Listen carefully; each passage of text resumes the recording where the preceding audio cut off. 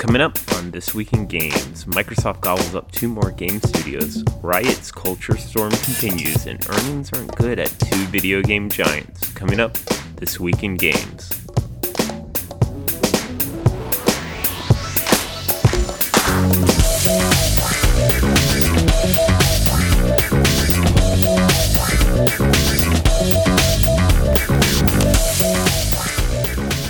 That time of the week for your video game industry rundown of news. I'm your host, Eric McConnell, and let's jump into it for This Week in Games. XO18 is a global celebration of all things Xbox. Well, Microsoft releases basically YouTube video for XO18, and the celebration kind of was just a small crowd and stage in Mexico City where very Xbox-looking employees cheered aimlessly at everything announced. So basically, this amounted to a bunch of game updates and announcements that, frankly, could have just waited for E3 next year. And there's a huge drop, though, that I'll cover later in the business section. Yes, this was a giant advertising on YouTube, and frankly, way overdone than the more tasteful Nintendo Directs. Really cringy. Go check it out. Once you see the people like cheering with, the Microsoft green glow sticks, I think you all just tune out and find a TLDR somewhere online. Next up, current and former Riot employees sue over gender discrimination. So, Kotaku released a detailed account of Riot's culture of sexism, and it was backed by 28 former and current employees of Riot, and after that, 1 current and 1 former employee have actually taken to the lawyers. So, quote, like many of Riot's games' female employees, plaintiffs have been denied equal pay and found their careers stifled because they are women. Moreover, plaintiffs have also seen their working conditions negatively impacted because of the ongoing sexual harassment, misconduct, and bias, which predominate sexual, hostile working environments of Riot games. That's rough.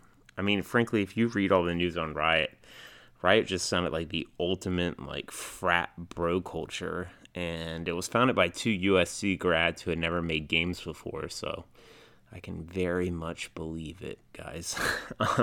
Riot refuses to make any comments on the ongoing litigations. This is pretty normal and standard when big companies are getting sued by employees or on hot-button topics. And I'll keep an eye out for follow-ups on the lawsuit and what happens. Also, you can go to Scribd and check out, the entire written-up lawsuit if you speak lawyer, as usual. Next up, following that, Riot and League of Legends make a K-pop video. And this is as cringy as it sounds. So they take 4 of the most popular and fan-servicey female characters. Riot create a K-pop video that includes rapping and sexy dances for the female characters.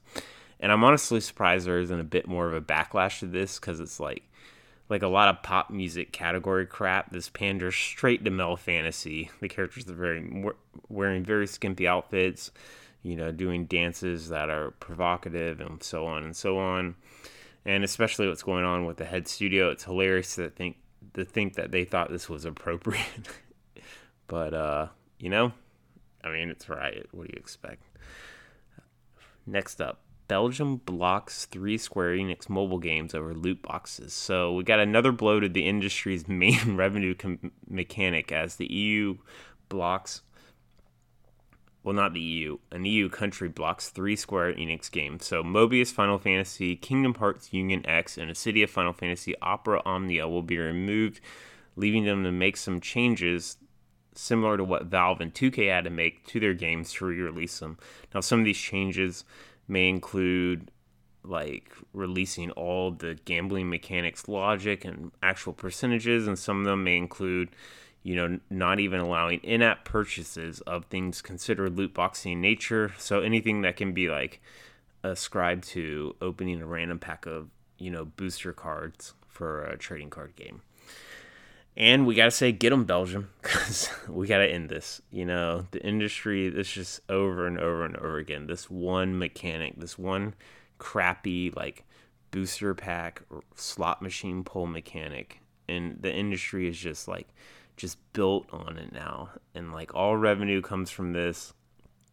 outside of things like RDR2 getting released, all main sources of revenue are from this, and we got to stop. We got to stop the gambling problem, and hopefully the EU can do it. And after the EU does it, America's not going to take crap. If the EU blocks like predatory game mechanics, I can't see America not also following up. So let's get to the business news, because this week was pretty much all business news. So the little story I hinted at in the beginning, Microsoft acquires Obsidian Entertainment and inXile Entertainment. So I hinted at both of these a few weeks back. Microsoft acquires these two RPG powerhouses, especially in the PC market, and they are welcome additions to Microsoft's stable of first-party AAA studios. Or you could kind of say they're AA or AAA. It doesn't really matter. They're quality game studios. And this is where things get dicey, because Microsoft is amassing an army of exclusive titles and studios over all genres. And they were very weak in RPGs beforehand. Now they have two amazing RPG studios.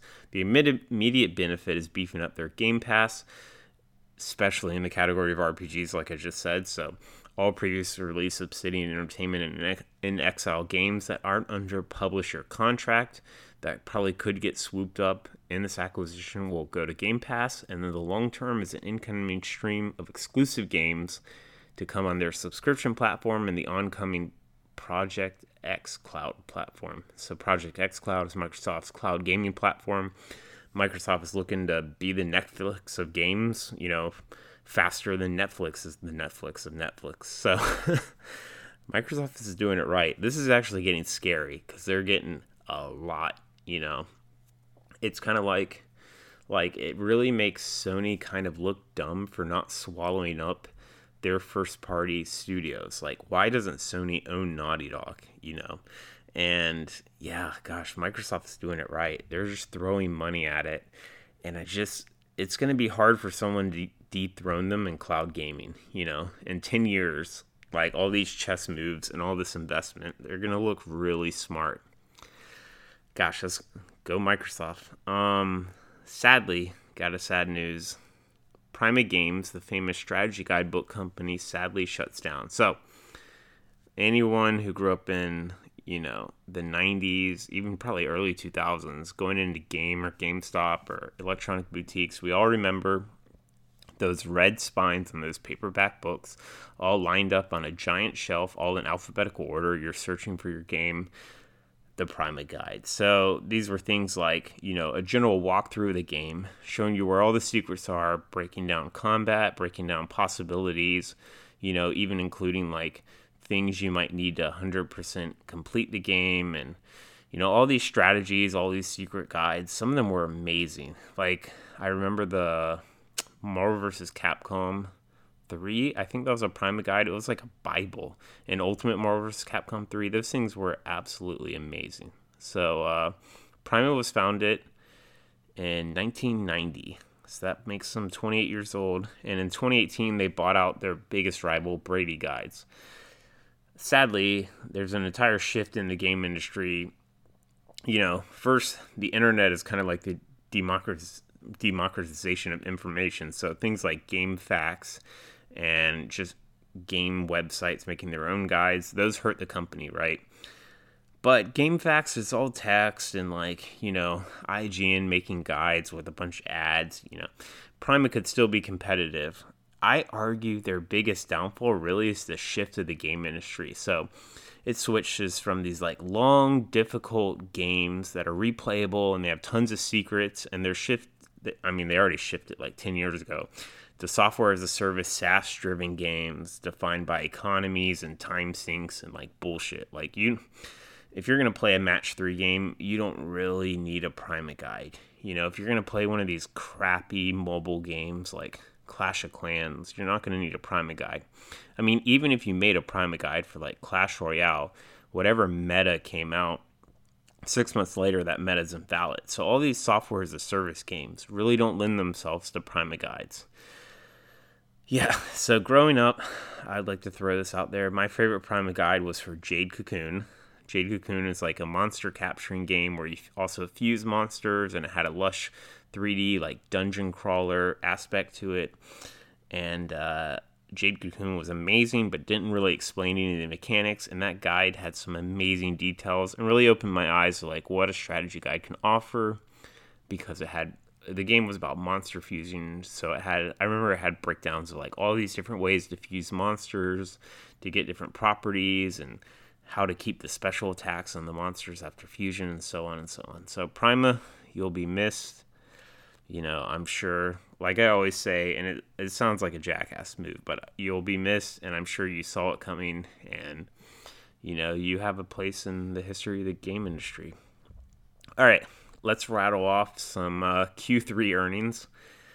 Some companies not so good. So Activision Blizzard had a pretty poor Q3, and they're mostly blaming Destiny 2, which I find funny. So total revenues decreased to $1.51 billion, and that's a 7% drop. That's ridiculous that they make that much. That's like almost Nintendo territory.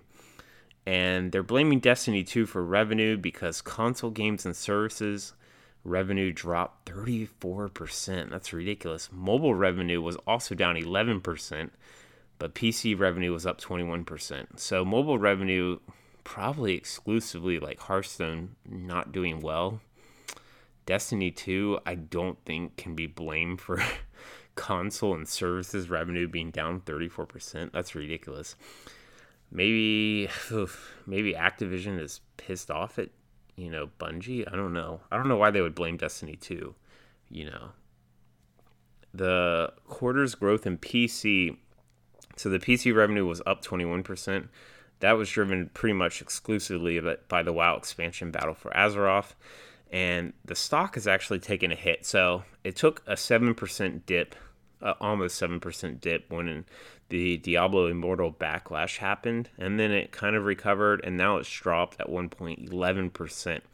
And the other percentage drop, not counting Diablo Immortals, was basically there's a huge engagement drop. And if we read between the lines, it means that Call of Duty and Overwatch can't peel gamers away from Fortnite. So Fortnite is single-handedly slaughtering Activision Blizzard at this point. I think their stock was trading $55 cheaper. Like, that's ridiculous. And speaking of not doing well, Square Enix is having a poor half one of the year. So American companies report revenues and whatever in quarterly updates. So you have Q1 through 4. Japanese companies do half years, so they have H1 and H2. So Square Enix's H1 consolidated net sales decreased to $990 million. That's a 15% decrease. And profits decreased to $75 million, a 50% decrease. That's ridiculous. This decrease is despite that they actually had two quote-unquote major releases, with Tomb Raider on multi-platform and Octopath Traveler being a Switch exclusive that was like heavily anticipated. Square Enix took a $33 million hit right off the bat from the new studio Luminous Products. That's the new Tokyo studio I mentioned a few episodes back. And the new Tokyo studio has shifted away from its original plan to now focus on large-scale, high-quality AAA game titles, which best leverage blah, blah, blah, blah, just a marketing thing. It sounds like they needed more AAA games because they didn't plan for this type of drop-off. So they're turning Luminous Products into a AAA game studio, which required heavy investments. So things aren't looking good at Square Enix. The mobile division is down, very likely from flooding the market with way too many games. The MMO division is in decline because, frankly, Final Fantasy XIV is really old and plays terrible compared to anything else on the market. And they cut 75% of Final Fantasy XV's DLC. And frankly, they don't really have any big announcements coming down the pipeline. And I don't think a Final Fantasy VII remake will save them at this point, because I'm the target audience for a Final Fantasy remake, and I'm pretty old now. So, like, at this point, I can't see myself buying a Final Fantasy remake unless it was, like, crazy different than the original game, that it was a completely new experience. If it's just 3D graphics with the same game, God, I don't know. Yeah. Square Enix also randomly bought a 20% stake in Bulkhead. Bulkhead is a developer known for the Turing Test and Battleon 1944. And in turn for the 20%, a member of Square Enix also sits on Bulkhead's board of directors. And ironically, but not ironically, Bulkhead is now being tapped for a new IP for Square Enix to publish. All right, I'm not going to really go into any more earnings reports. I'll just mention Take-Two released their quarter 3 earnings and revenue. Nothing new, very boring. Same thing as always. NBA 2K's Dream Team and GTA 5's Online drove revenue, which has been the same story for many, many quarters. And the earnings do not include RDR2, so I'll cover Take-Two in depth next quarter. Next up, Tencent pulls back on the gaming division marketing budget amidst China's game stall. So you've probably heard me say this like week over week. With no end in sight on this year's game licensing freeze in China, Tencent has lowered its marketing budget for the entire games division, and that makes a no duh because they frankly can't release a game in China, so they have to just stop spending money on marketing games. Why are you marketing games that you can't even release? And yeah, not looking good for Tencent either. The industry's pretty rough right now. So, frankly, Tencent might need to give up on waiting for China. Some analysts are saying not till mid-2019 will games be given licenses again. And even so, not at the accelerated rate they were before. They'll probably be more reserved now. So, Tencent might need to eye new markets, new countries, new something. They can't keep waiting on China and their kind of monopoly in bringing foreign games into China. Ugh, not good. All right, some quick fundraising and acquisition. Discord acquires Blitz Esports. Blitz Esports is a content production company known for video and written content on what else? Esports. Discord is, I guess, looking to beef up their platform to more exclusivities, which is a smart move because, news and content are pretty cheap to make. In the acquisition, 8 members of Blitz Esports were let go. Nothing else was said why. Whatever, standard acquisition. Overwolf raises $16 million in funding. Overwolf, for people who don't remember, is a game extension platform allowing developers to release real-time coaching services, analytics solutions, and video recording tools. I couldn't even say that without laughing. Real-time coaching services? Who's paying for this? Come on, people. Earlier this year, Overwolf and Intel put up $7 million to fund game extensions. So they lit up $7 million on fire and wrote it off on taxes. Sure, whatever. I don't think there's a market for game extensions unless you're counting tools that play MMOs for you and grind for you. That's the only game extension people are paying for. Finally, Germany sets aside $57 million to fund game development. So in an attempt to drive creative industries, Germany is handing out cashola. The final details on how to get a piece of this money were not released yet, but please look at Germany if you're randomly looking to open a European studio. So finally, I'll wrap up this week. We have 2 kind of people shakeups. First, EA's former chief design officer, and the DICE founder, Patrick Soderlund, launches Embark Studio. So Soderlund looks to leverage VR or AR or some kind of new technology to, quote, create new types of interactive entertainment and simulated virtual online worlds. Why not, And after Nexon has shuttered multiple studios this year, they're suddenly free to pick up the Stockholm-based studio. Good for them. And finally, Hajime Tabata, Final Fantasy 15's game director, departs Square Enix. So this is actually out of the blue, and it's very random. So along with Square announcing that they're going to cut 75% of all Final Fantasy 15's DLC, Tabata says he's no longer going to be at Square. And weird enough, Tabata was set to lead Square Enix's new Tokyo studio, Luminous Productions. The one I just mentioned was getting turned into a AAA studio and cost them $33 million to upgrade. As usual, he said he's launching his own game company, which no details or name or anything have been said, so that kind of lends the I guess, theory that this was sudden, and it was probably the result of bored investors kind of just pretty pissed off at Square Enix, especially given Final Fantasy 15's disappointing performance, because at this point it looks like Square's, ever since Final Fantasy kind of 10 probably, Square's strategy has been release a Final Fantasy game, okay, release DLC for that game, and then re-release the game in multiple versions and sub follow-ups. So I think 10 had 2 follow-ups, and I think 13 had a complete new sequel, and then 2 full sequels. 12 was kind of the bastard child. I just think did it have DLC? I don't remember. And then obviously 11 and 14 had tons of DLCs and expansions because they're MMOs. And they were planning on doing even more than ever done before with 15 in terms of DLCs, prequels, sequels, mobile releases, everything under the sun. And 15 just fell flat, and for good reasons, because it's not very good. Actually, if you want to see a great breakdown of Final Fantasy 15, go on YouTube, look at Super Eye Patch Wolf's kind of like rundown on why it's so mediocre. I agree with almost all of its points. It's 55 minutes long. Check it out. But yeah, Final Fantasy 15 is so disappointing. They cut 75% of all DLC and gave the boot to the game director who's going to run their new studio. Ridiculous. And I guess the message for this week is, man, don't work at Square Enix right now. All right. That's it, guys. Eric McConnell. Come here next time for This Week in Games. I'll see you guys later. Bye.